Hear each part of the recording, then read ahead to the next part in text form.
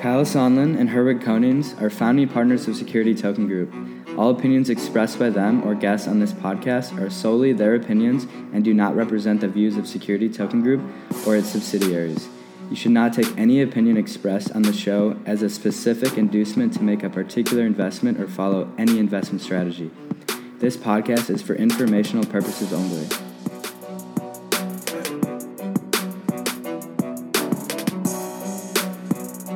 Hello everyone, welcome back to Security Token Show, episode 17.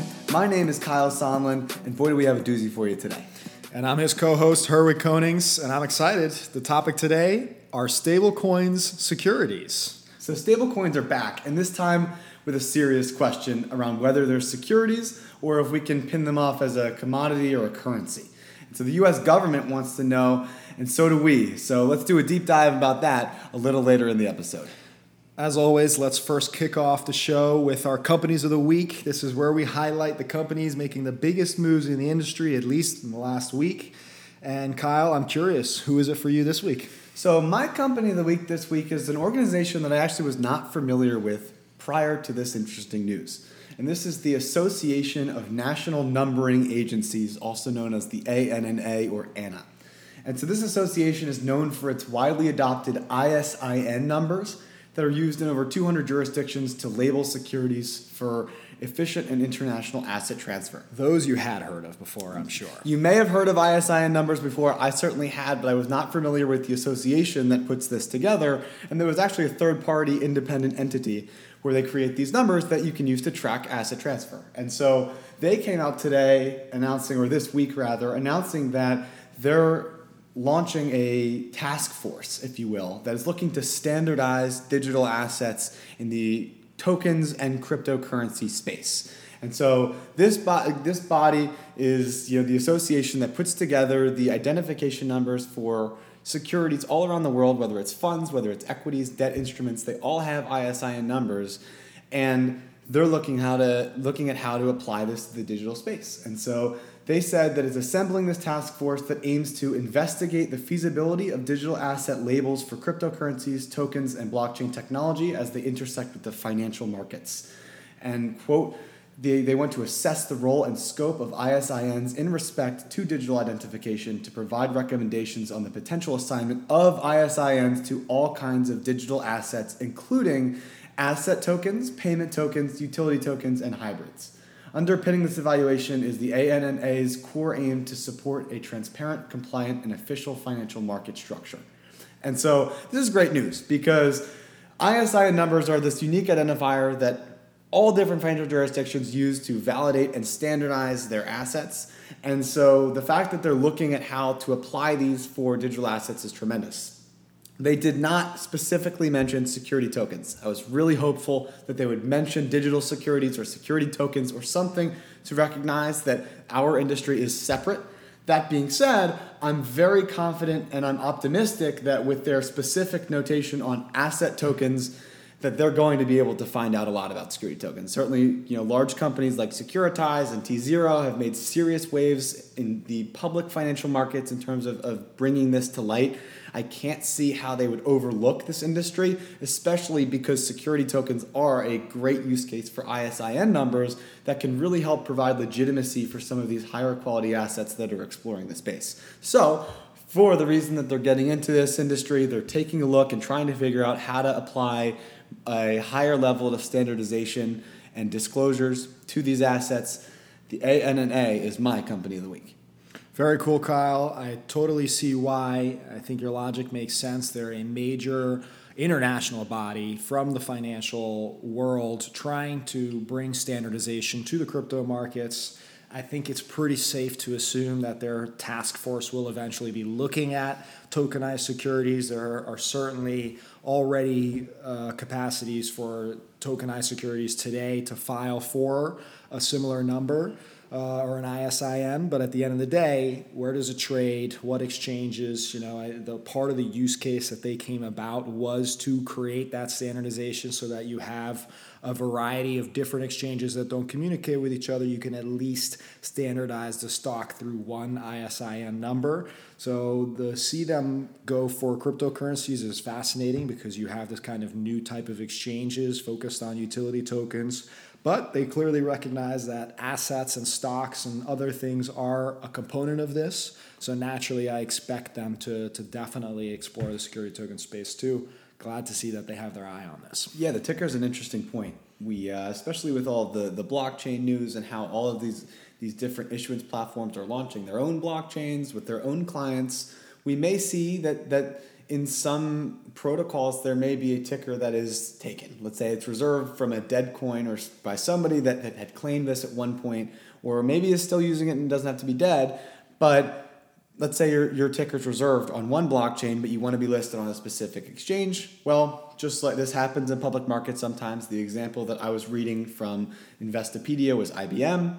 IBM's common equity is on multiple exchanges, I think over 25 exchanges around the world, and it does not have the same ticker for each exchange. And that's okay. Why? Because they use the exact same ISIN, so you're able to track that this is in fact the same asset regardless of what its potential price is, because different exchanges have different liquidity, and based off of the ticker, well, it also doesn't need to have the same ticker either. So as long as we have some level of underlying standardization, that's a key piece and a key aspect to relate all of these different assets together in the same pool. So really great analogy, Kyle. I think that makes it even clearer why they are addressing this issue. And we also know security tokens can be on different blockchains, they can be on different exchanges, they can even be governed by different jurisdictions. So of course, naturally, some kind of standardization is going to be necessary, and no better body than the ANNA to be the one enforcing this and hopefully bringing more clarity to security tokens in the future.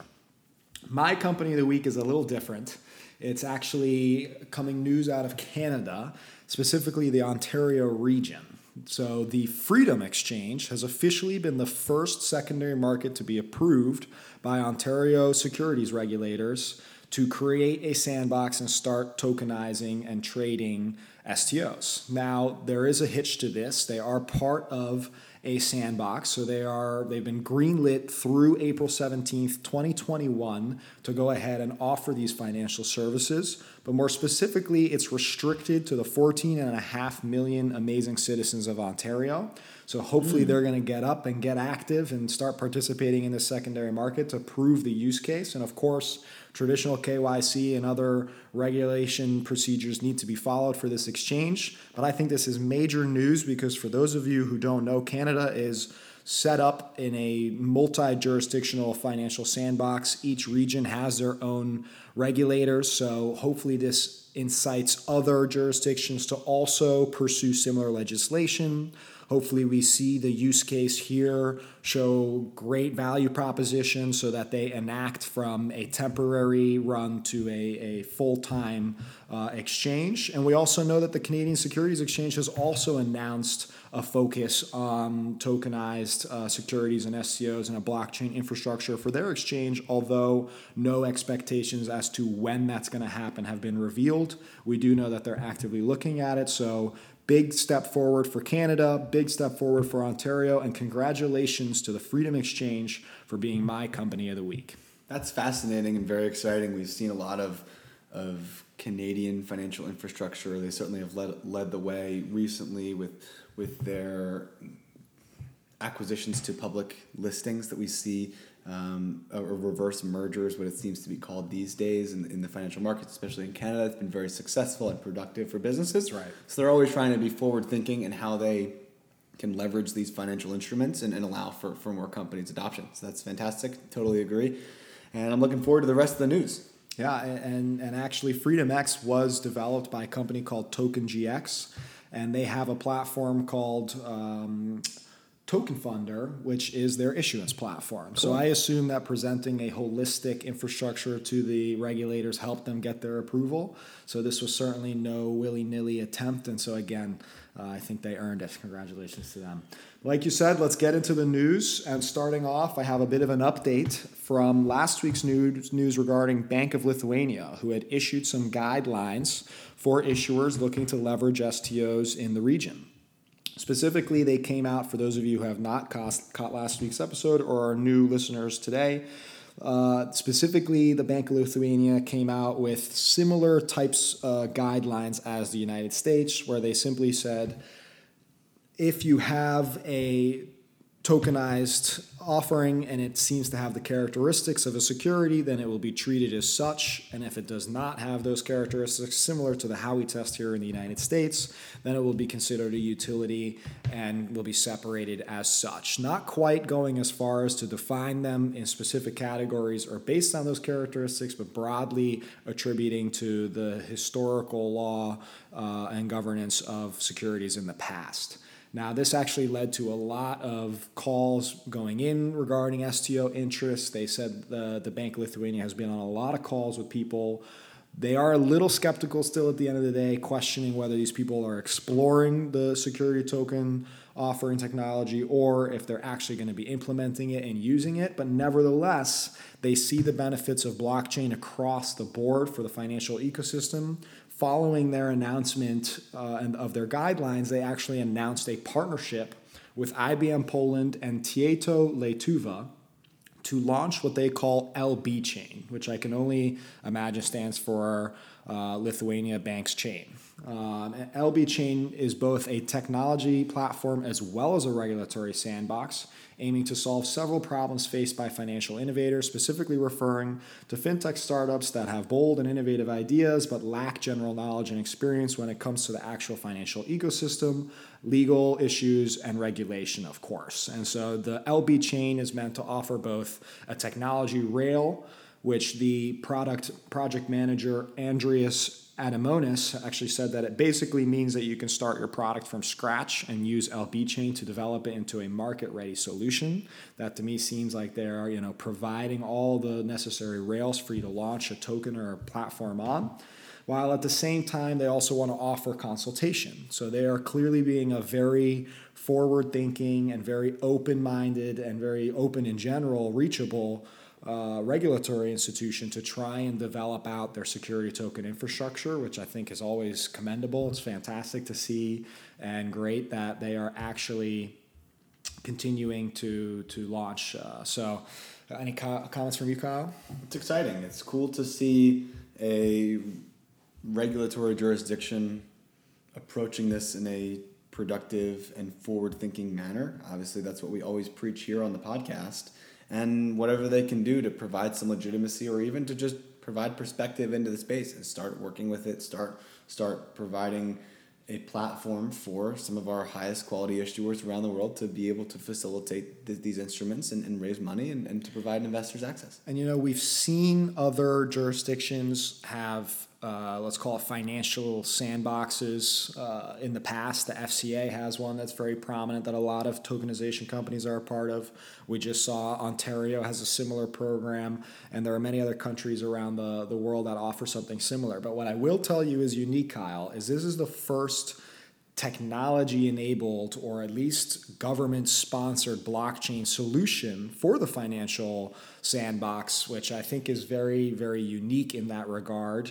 And we'll see if they're open to people using outside technologies. In this case, LB Chain is developed on Corda and Hyperledger Fabric. But in regards to the FCA and others, the companies have been open to choosing which technology or blockchain that they're using. We'll see if it's similar or if in this case it'll be a requirement to use the LB chain if you're going to be issuing any kind of tokenized securities in Lithuania. So with that, we'll definitely be keeping our eye on all that and letting you all know the update as it comes out.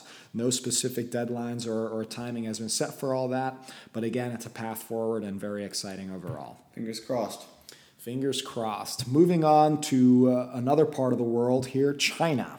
China made some big waves recently, Kyle. And for those of you who are listeners who come from the crypto world, or maybe even just happened to see the news over the weekend that Bitcoin had a massive price jump, a big spike, I think something like 30% or something like that. And they say it is rumored to be correlated to China, which made a recent announcement basically saying that they are all in on blockchain.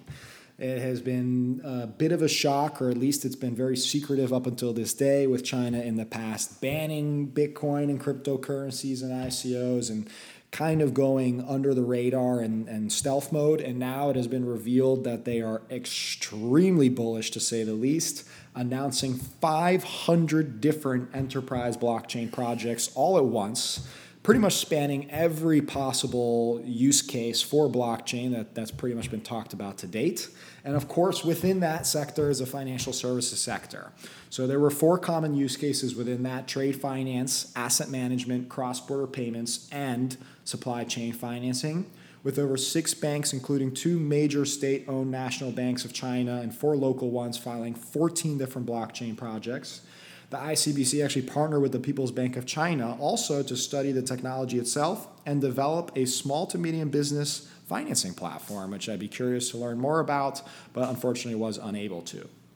The China Construction Bank, also one of the 4 major Chinese commercial banks, is revamping its trade finance blockchain-based platform as well, which it already has, saying that trading volume on the platform reached a reported $53 billion. Now, this is them leveraging blockchain as a DLT solution for the background, but it seems that they are interested in including facilitating financial transactions such as factoring and forfeiting and providing immediate cash for exporters in exchange for short-term receivables. Naturally, security tokens, stablecoins, and the like are going to have a role within that. And on that note, the Bank of China also completed its first international money transfer to South Korea in dollars via its own patented blockchain payment system, hinting towards a stablecoin type solution within this whole ecosystem from China as well. A major announcement. Definitely will be curious to see what other kinds of specifically financial market services and capital markets solutions come out, but definitely, China's back in the game, Kyle. It's interesting. It's we had talked about this one in terms of whether this was fully security token news or more crypto and blockchain, but it does seem like there's a lot of relevance here to the security token space in terms of asset management and how tokenized assets certainly plays a part there. We know that Japan is interested in getting involved in security tokens, so I'm sure that China has their eye there as well as you mentioned, a lot of the financial services products that will directly benefit. And potentially if stablecoins get determined as security, then there's a big piece of it there. But yeah, it's exciting. It's very, very exciting. I want to see what China actually ends up leveraging with this. I know certainly from their economy they prefer it to be a much more closed economic system, which means that they're not quite as excited about having money from China leave China's economic system. They much prefer it to stay inside of that ecosystem. It's why they've been so successful, and certainly over the last 50 years has been very beneficial for them as they kind of maintain their economic prosper. So it'll be interesting to see. This is obviously kind of going a little bit against that. It's making it more of a decentralized, if you will, system that allows for, as you even mentioned, they did a cross-border payment with a potential new stablecoin with South Korea. It will be a very fascinating thing to see how China kind of polices this moving forward. It's funny you mentioned that. Definitely, I think personally a fair criticism, but ultimately at the end of the day, it definitely is a move towards decentralization. But it's fair to say, though a digital environment, still a very controllable one, right? Mm-hmm. So it'll be interesting to see how the regulators and the banks leverage their own, methods to lock down, let's say, their own blockchains and cryptocurrency as a result. So yeah, it's the new age we're moving into. Not sure. A criticism, though, for the record. So that's just an interesting, different policy. Moving on, we have Swarm, which has launched a do-it-yourself security token issuance app. So Swarm is a nonprofit as well as an open source security token protocol. We've mentioned them on the show in the past. Recently, they've been launching a lot of apps on top of their Swarm protocol to help create adoption. The latest being this do-it-yourself issuance platform, which I think is great. All you have to do, it's self-guided. You go online, I believe it's swarm.app, and you can go ahead and start minting your own security tokens that are SRC20 compliant. You will need to stake some Swarm tokens, which is how their model works. But ultimately, this is meant to be a test. There's a test net which you can then publish onto the main net if you so desire. But the purpose of this is for anybody to be able to go and try out making their own security token using Swarm, using their app. Their goal is to have 100 tokens be launched via the app in the first month. We'll keep a tally on to see if that ends up happening. But ultimately, their mission has always been to make tokenization of securities as cheap and easy as possible, and certainly a self-guided do-it-yourself app makes it one step closer. There is no clear official pricing model or how many Swarm tokens are required, at least in the announcement. But we can tell you that according to using the app very briefly, that they can say, we'll send you some Swarm tokens if you want to play around with it and test it. So go ahead and take advantage of that offer if you need some. And it's actually very relevant to last week's update from Polymath, which actually also announced new low-cost pricing for tokenizing a security token using the Polymath standard. And we got from an inside source to confirm, so my fault, a quick correction here, that it's actually as little as $300 to create an issuable token on the Polymath platform, which is definitely tremendously cheap.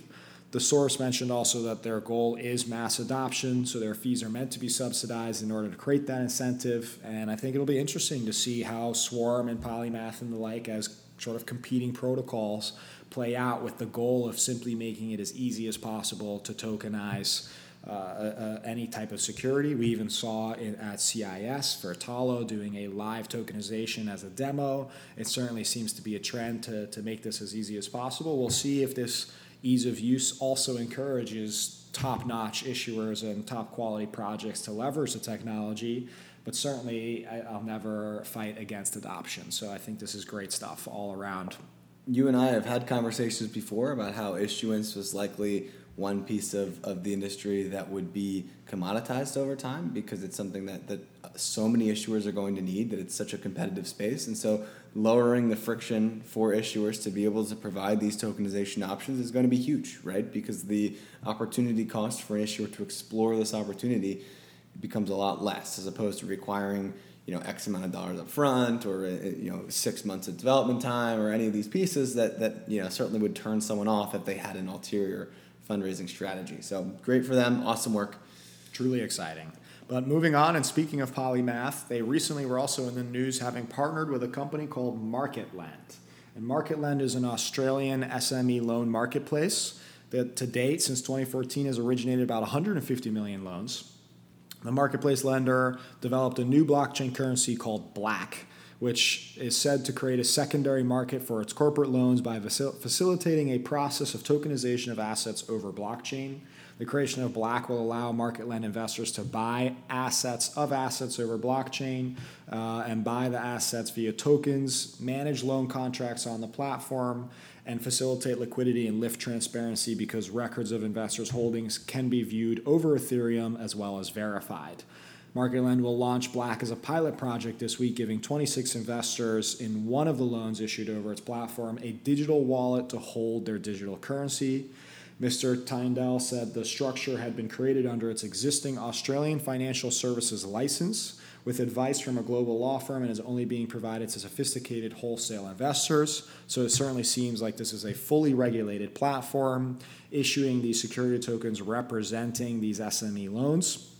And for those of you who have been listening or who know me personally, know that this to me is a very exciting use case for blockchain, specifically originating loans, but even more so leading the way for what I like to call blockchain-powered securitization, essentially enabling you to have a completely on-chain, completely transparent loan portfolio that's completely programmatic and can be managed within a wallet, in creating a whole new type of asset management and portfolio management tools.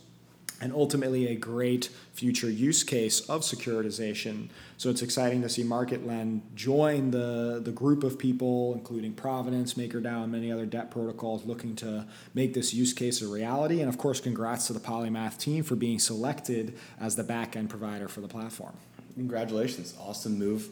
Fully on board. Herwig, I And I share your opinion on blockchain-powered securitization. Fantastic use case, one that's clearly defined, easy to value, and very profitable at a lower risk often than what we see in traditional equities markets. And also great here because we're not just talking about somebody developing a blockchain protocol. We saw with Provenance that they had to launch Figure to start originating their own loans. In this case, we're talking about a marketplace with already 150 million loans to date, a track record, a user base of investors, and naturally loans that they're sourcing through their network. So ultimately, we're talking about existing infrastructure getting upgraded with security token technology, which is what we want to see happen. Market penetration as opposed to market creation. You kind of avoid that chicken versus the egg problem that we seem to see. A major one stopping a lot of folks. So we'll, of course, as always, be keeping our eye on that. And last but not least, we have a new global security token exchange that has been announced called Polybird, which is based out of New York and launched by an individual named Harish, who we have actually spoken to directly in the past. He was previously an economist at Barclays and said he saw the security token technology upending Wall Street, forcing him to actually quit and launch Polybird out of his passion. The company has partnered with a broker-dealer called AX Trading LLC, allowing them to have the regulatory licenses they need to launch the marketplace here in the United States. And their focus use case is bridging the gap between the public markets and private companies as a result of IPOs becoming more and more mature, public markets requiring much more robust financials. Polybird is hoping to fill the gap in creating a secondary marketplace for using security tokens for private companies that aren't quite yet ready for their public debut. We'll be on the lookout for more updates from Polybird as they launch in the future. And of course, it's always exciting to see the U.S. exchange market continue to heat up with more and more STO exchanges. Kyle, any thoughts from you? Yeah, Harish Gupta and his team are doing great things. We're excited to see them launch their exchange. He also is very supportive of our SEC document and feedback that we gave regarding private securities laws. So we really appreciate him and the support he's given us. So we'll keep you updated on when their exchange goes live. He says they're working on it. It'll be live ASAP, and can't wait. Sounds good. Well, that's all the news I have for this week. I'll hand it over to you, Kyle, for the latest news from security token offerings. All right. Well, we got a couple updates. And the never-ending saga actually has a positive turn. And we're talking, of course, about Overstock.com, of course, T0, and the like. So the Overstock.com dividend. If you remember, this was maybe 6 episodes ago now. We discussed, maybe more, we talked about how Overstock was planning to launch a digital dividend of a security token. And so they had come out and mentioned that they were going to be paying investors a dividend of their Overstock equity that would be given as 1 share for every 10 that you held in common equity. You'd get 1 digital token. And so, therefore, the digital equity would represent 10% of the common share equity, which is sitting in somewhere in the $30 range. I actually haven't checked it today, but it was there $20 to $30 over the last couple of months, so I presume it's around there, which means that the security token would be sitting at that $2, $3 range. And so they announced this back when Patrick Byrne was CEO, but as I'm sure you're aware, he was relieved of his duties following quite a bit of drama inside and outside of the office. But new CEO Jonathan Johnson is committed to maintaining the launch of this tokenized dividend, and he believes that by eliminating the current restrictions with the outstanding Series A1 shares, that the dividend can be held and traded by a wide group of investors. And so what this essentially means is that he's looking to remove a couple of restrictions on priority for a few of their earlier classes of shares, which will allow this dividend to be viewed or treated equally amongst all of these different share classes. And that's why we have seen this hold up in the token distribution. Supposedly, the token was supposed to be paid out, I believe, in September and was delayed. Certainly that was around the exact same time Byrne was leaving, so there was a lot that they needed to clean up there in the office. And now they're revamping this program, but there's a slight hiccup in the sense that Jonathan Johnson is committing to a shareholder vote. So shareholders of all of their different classes of shares, I think it's Series A preferred, B preferred, and C. I believe there are 5 different classes will be able to be voting on whether this dividend will happen. Presumably, it's in your best interest. Certainly make sure you read and do all the diligence required there. I am not an investor, so I can't give you any insight there on the vote. But take a look, read it, consider what the best option is for you and your interests, and then provide the vote. Jonathan Johnson did say, quote, "This vote gives our shareholders the opportunity to voice their view on the application of blockchain technologies to our securities markets. With these proposed changes to the certificate of designation, a broader group of shareholders will be able to hold and trade the Series A1 dividend on the day of its distribution." So you mentioned that he predicted that after the vote, he was expecting about a month following that, you would see that distribution. So in a month from when this vote is conducted, which I presume is going to be the next couple of weeks, you'll be able to get those shares. So expect those shares probably in January of 2020. Something like that seems realistic for the distribution of the Q3 dividend. Don't forget, this is not Q4, so depending on how their Q4 goes, I'm not sure if they'll do an additional dividend. There's a lot there, obviously. But we'll keep you updated as always. And positive news, at least, that they're trying to get their house in order and are not just scrapping projects. Yeah, and obviously I'm biased to hope to see this vote pass in the positive way so that they can go ahead and distribute this in a month's time. It's not the most groundbreaking of underlying assets, but nevertheless, it is a groundbreaking use of security token technology, and I'd like to see it come to fruition. It does become very interesting. I'd love to see these get distributed and enter onto secondary exchange, because we'll be able to see if there's a premium or discount that's applied to the security token that isn't for the common equity, right? In theory, it should be literally pegged, no pun intended or reference intended, to the overstock common shares. We'll see if that changes or flexes based off of interest in security tokens, international participation, or potentially if people are concerned about risks.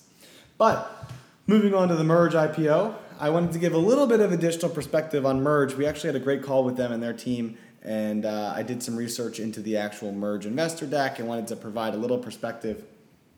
So Merge is a licensed and regulated exchange by the Financial Services Authority of Seychelles. So they're based out of Seychelles, and they actually are an existing securities exchange with over 30 securities listed and trading on their exchange since 2012.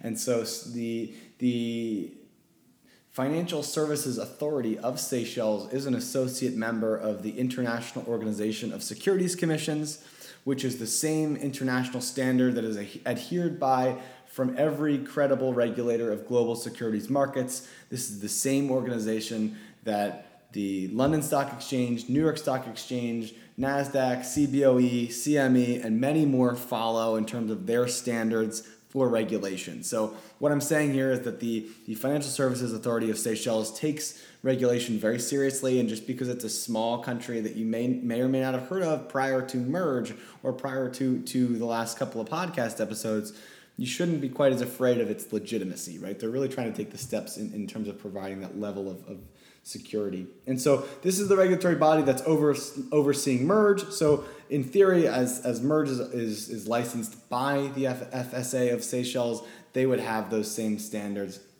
Merge is also an affiliate member of the World Federation of Exchanges. And so these are the most trusted operators of securities infrastructure globally. And so this is a federation that is a member of the NASDAQ, the CBOE, the London Stock Exchange, German banks, and more. So another security token exchange that is looking to get regulated. In fact, this is the only security token exchange with this license. So there is not a single other security token exchange around the world that has this specific license that the NYSE, NASDAQ, CBOE, LSE, and many of these others also have. So another level of legitimacy that Merge is trying to provide here, again, because they were a functioning securities exchange prior to listing security tokens. And by the way, maybe the first that we know of that is going live with a security token with prior securities exchange experience. So with Merge, their deal offering structure looks like this. They got a $10,000 minimum investment inside the U.S. for U.S. investors and $2,000 outside of the U.S. for international investors looking to invest at a $2.42 price per share. As we mentioned, they're raising $4 million at a $25 million post-money valuation with a $500K soft cap. Obviously, this is all in U.S. dollars, and the $500,000 soft cap has been reached at this time. And so the fundraiser does close in November. It's the November 8th. So we've got about a week, a little over a week left. But the good news is that the full secondary liquidity is expected the week after. So November 13th, you should be able to exchange these tokens, be able to buy on the secondary markets or sell on the secondary markets as well. And because it's an IPO security token, it does seem like there are no private security lockup periods. So that's good. And it also suggests in the deck that it's open to all retail investors. So if you have 10K lying around and aren't an accredited investor, don't worry about it. You can still invest here in the US. And if you've got 2K around the world and want to throw it into a regulated security token exchange that is really going to try to lead the way with regulatory compliance and experience, definitely take a look over there. Finally, we have ZN Inc. This is a security token. It's a new offering, so we don't have an update here. We have a new offering and an announcement from ZN Inc., who announces the first acquisition of an oil and gas lease. This is a 241-acre property in Rains County, Texas, that was actually sold in exchange for 2.3 million ZN coins. And so ZN Inc. is an asset manager, so they own, I think, 18 oil and natural gas properties with, I think, over 1,600 acres across Midwestern United States. And so this specific property is, as we said, in Texas, and it covers 241 acres of land. And so this is actually the first property sold directly through ZN Coin with their coin that is deemed a security token. I was looking through their website to find more information on ZN Coin, but it does seem a little bit confusing over which tokens they've raised for and which token this specifically was. However, they've completed a really successful acquisition for this land. They were able to use their ZN coins as a currency, as a means of exchange here, and congratulations to ZN Coin for all of their success. I think that's huge. That's the first oil and gas lease that I know that's been successfully tokenized, and sounds like it's going to be issued. So that's really great. Yeah, so we certainly haven't seen many examples of security tokens being used as a currency in terms of this asset transfer, but theoretically it works, it checks out, and if we can find more information specifically on what ZN Coin is, the underlying asset and all the pieces there, certainly we'll keep you updated, because you better believe I'm looking it up myself. Moving forward into the market update, we have a relatively slow week over the last week, so just going to be a quick update this week. We got T0 sitting around the same price as it was last week. I got it at $1.37 today at market close on Monday, the 28th, with about $4,000 in trading volume today. So we're looking at a similar $35 million market cap as we had over the last couple of weeks. We'll certainly see how this price changes, because again, we do have that digital dividend from Overstock.com, which should affect the market value of T0 equity, because T0 equity is based off of the transaction fees that they get from exchanging of assets. So theoretically, the more assets results in the more interest and the more trading from investors, which results in more transfer fees for T0. So hopefully T0's price will see an increase as they continue to onboard more assets. Again, this is not investment advice. You need to do your own research. There's no guarantee in any price increase, but you'd be optimistic for T0 as they can list more assets. That's obviously their main goal. The other tokens that are on open finance, unfortunately, have not experienced much liquidity at all. Nothing that I found was extremely notable. We're still getting test cases and transfers can happen and are being facilitated, but it just doesn't seem like there's a ton of investor demand right now. So fingers crossed that they continue to build on that. We know the team. We know they're working hard and doing their best to launch. They do have 5 assets on their platform now. So if you're interested, go check out some of those funds, some of those tokenized assets there. And finally, the total STO market cap, we're looking at about $85 million at this time, somewhere in there. Again, with a lack of liquidity for a lot of these assets, it is difficult to determine, how this changes over time, as one trade can drastically affect the price and really swing this left and right. But it is important to mention, and certainly as we scale with all of these great news that we talk about each week, we're expecting 2020 to have many exchanges live, many live tokens all around the world in many different assets, and at that point it will be very relevant and certainly much more stable. Yeah, likely more so in the billions than the millions, huh? That's what I'm thinking. Next up, we do have another event update for you all. Unfortunately, the CIS videos of the panel that we were on have yet to be released, but of course, the moment we see them on YouTube, we will let you know. And moving forward, we do have the Security Tokens Realized event in San Francisco on October 30th, which is tomorrow if you're listening to it on the day of the release. And also in New York on December 5th. So if you're in the area, definitely we recommend go check out those two different events, hosted by the same people, obviously. And then we also have Malta Blockchain Summit, which is on November 7th and 8th. Lots of coverage there, but there is some security token focus there as well. So if you've got your eye on Malta and you want to go learn about the state of security tokens from Malta, that's definitely the conference to go and check out. With that, Kyle, I think we can jump right into our main topic, our stablecoin securities. Well, this topic is actually incited by some recent news, actually. Specifically, last week, Representative Sylvia Garcia from Congress introduced legislation to the House Financial Services Committee to regulate stablecoins under the Securities Act of 1933. This comes in response to, of course, the Libra cryptocurrency plan, which is introduced or at least credited to Facebook, which has created a lot of confusion within Congress, specifically around how this affects the U.S. economy and what Libra actually ultimately is. It seems to have changed the conversation from Bitcoin to blockchain, or at least to stablecoin, which is now creating sort of a new cause of confusion, hence why there has been this focus and the representative reaching out to the House Financial Services Committee about defining them as securities. Now, stablecoins aren't by design meant to be securities. And it's very interesting because the CFTC in July testified that Libra looked very similar to an exchange-traded fund and therefore is a security. And thus, as a result, it seems like trickling down, it's defining all stablecoins as securities. In the past, we've had conversations about XRP being a security, which can also be seen as a stable coin. There's lots of different questions around how and what is a stable coin ultimately and how it should be treated. So Kyle, let me start off by asking you, what do you think how do you define a stable coin? So I think you can break a stable coin into three different types. You've got commodity-backed, currency-backed, or actively managed. And so the first example, commodity-backed, is something that predates crypto. And when you look at fiat currencies, the formation of fiat currencies.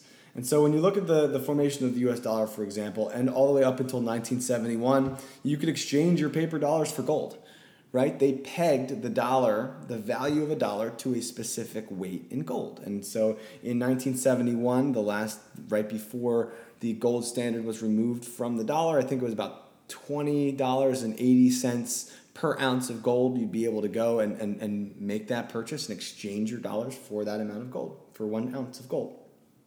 And so when you have a commodity-backed stablecoin, essentially what you're doing is you're saying we're creating this digital asset that's bound to a collection of a specific commodity, whether that's gold. I've seen it for things like cobalt, actually. I've seen it for other rare metals and materials and all different things there.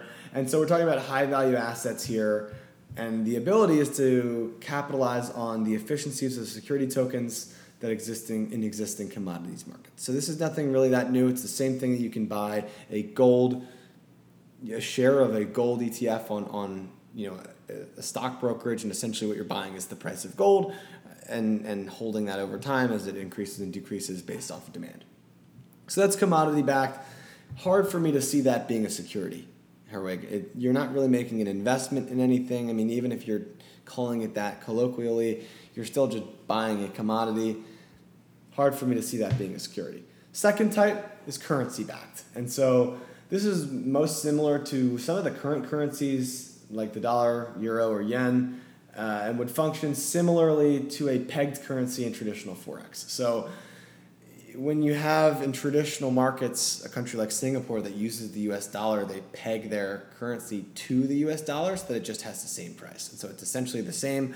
They lose a lot of the freedom of being able to decide monetary policy, obviously, because they've given that responsibility to another country.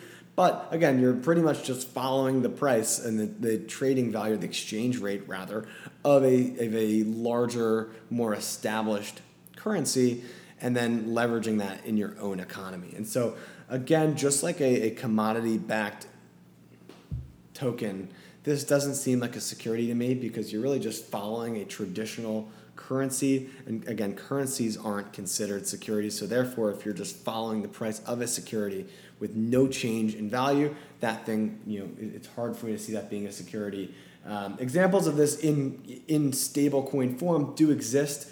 Tether is a huge example, certainly the largest, most well-known example, where there's an issuer that holds a large pile of this currency in reserve and then issues their own Tether tokens at a 1-to-1 value for a certain amount of dollars that they have in their reserve. And this actually allows them to function as almost a bank where they can issue and distribute currency for other users. And other examples of this include stablecoins formed by the Winklevoss twins called the Gemini coin, or DAI by MakerDAO. There's certainly many others as well. Circle, JP Morgan certainly is one that's maybe more of an internal exchange rate coin as opposed to, I think, certainly at least with the other ones we've referenced, they're more user, just kind of widespread adoption currencies. So it's an interesting example. I certainly think that this is, again, hard to find that it's a security. I can see regulators being a little bit worried of allowing for, again, like a company like Tether to be able to issue and distribute their own currency and to be able to print seniorage on that. Again, I think there have been some concerns over whether Tether actually has all of the money in their reserves that they say they do, right? So if they've issued $40 million worth of Tether tokens that are supposed to be backed 1-to-1 and only have $13 million in the bank, who's holding them responsible for that? That can get out of control quickly, right? So I can see there certainly being some pushback there. But again, it's hard for me to see that being a security. It seems like it would be more like they'd need to get a banking license before they could actually issue that. But that's, again, outside the scope here. I don't believe that's a security. The final piece here, the final type, is a actively managed stablecoin. And so this is similar to what Libra was announced as originally. It seems like they may be backpedaling a little bit as they realize that this is maybe questionable grounds. But Facebook announced this year that they would have a large portfolio of international CDs and short-term, low-yield government bonds. And so with these bonds, the risk is essentially zero because, the Bank of Germany or the U.S. Treasury or, all of these large financial institutions would never let a short-term bond default, right? So the risk here is almost zero. It also pays a almost zero interest rate. It's relatively small. It's less than 1%, usually maybe 1.5% at maturity. And so Facebook originally wanted to issue their Libra token that was backed by a pile of all of these different international CDs.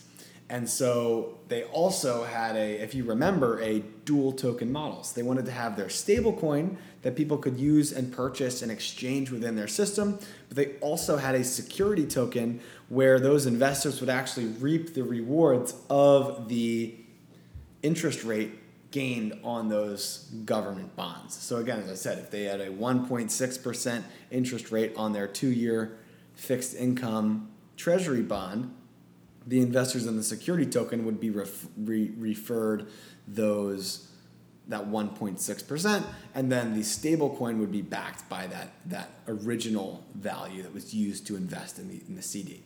And so this is still a stable coin, right? Because you're putting it in almost zero risk. Again, government bonds are the most zero risk you can really get in the market. So you're putting them in the most zero risk bonds. You're generating a small return, but at the end of the day, it's backed by those bonds. However, actively managed here.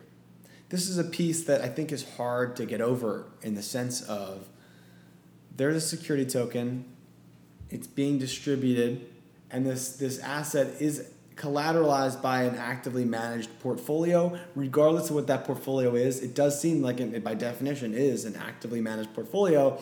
And this is one where I can see how regulators were not as excited to let this one come out. While, again, it is low-risk CDs, that line could be blurred. Who knows what those restrictions are placed on it. And so because of that, it does seem like this could be a security. Yeah, that is also what the CFTC said, right? And that key word seems to be here the active managed component. It seems Libra that it's best to bifurcate the two by creating a security token, specifically taking the profits of the stablecoin, if you will, and separating it out into a regulated investment vehicle.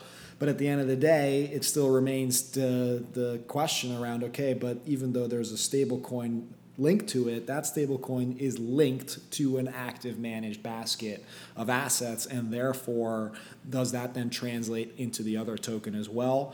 Certainly very confusing, and we're not going to pretend to say we have the answers on the show, but we can do our best to really dig into it. And funny enough, I think this is great that it's our topic this week, because a couple of weeks ago at CIS, my compliance panel that I moderated, I was actually having a conversation ahead of time with my panelists, both an attorney and an accountant, and I asked this very question simply because we too are confused, to say the least, around what stablecoins are classified as. And ultimately, it came down to that sort of famous little rule, the Howey test, and the attorney, though certainly not giving any type of legal advice, assumed that because the intent was to use a fixed vehicle without an appreciation of value, without necessarily a component of active management, which I think comes into really the key component, but if the purpose of it is to act as a representation of a commodity or a currency that's meant to be pegged, and it's meant to be used as a currency or for whatever use it's meant, then it doesn't technically trigger the Howey test to say that it's a security.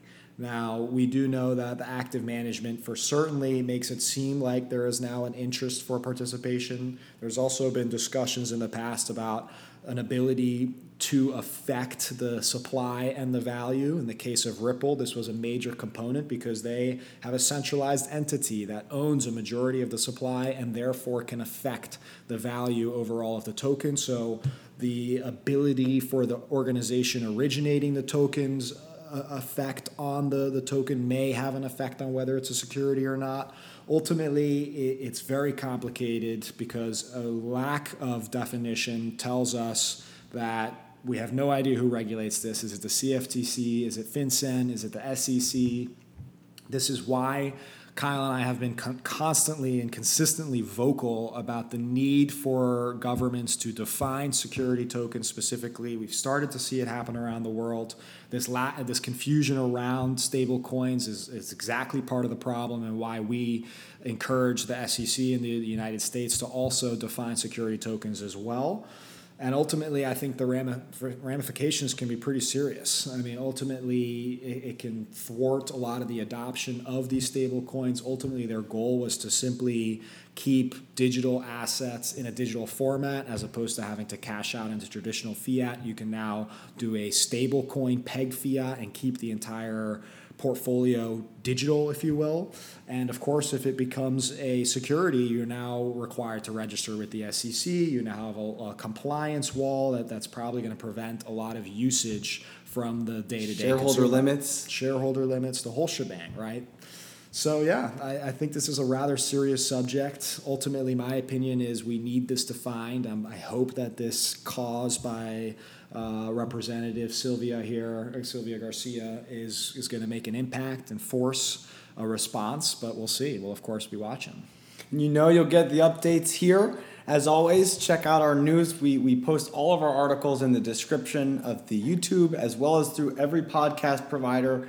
And all of our news is sourced from stomarket.com/news. So definitely go on there, check it out, vote, comment, and post your own links. If you have stuff that you want us to see, you can reach out to Herwig or myself through Twitter, LinkedIn, wherever you can find us. And I'll talk to you next week. We're curious. Tell us what you think stablecoins are and your logic behind it. Maybe we'll cover it on the next episode. As always, catch you next week. Talk to you soon.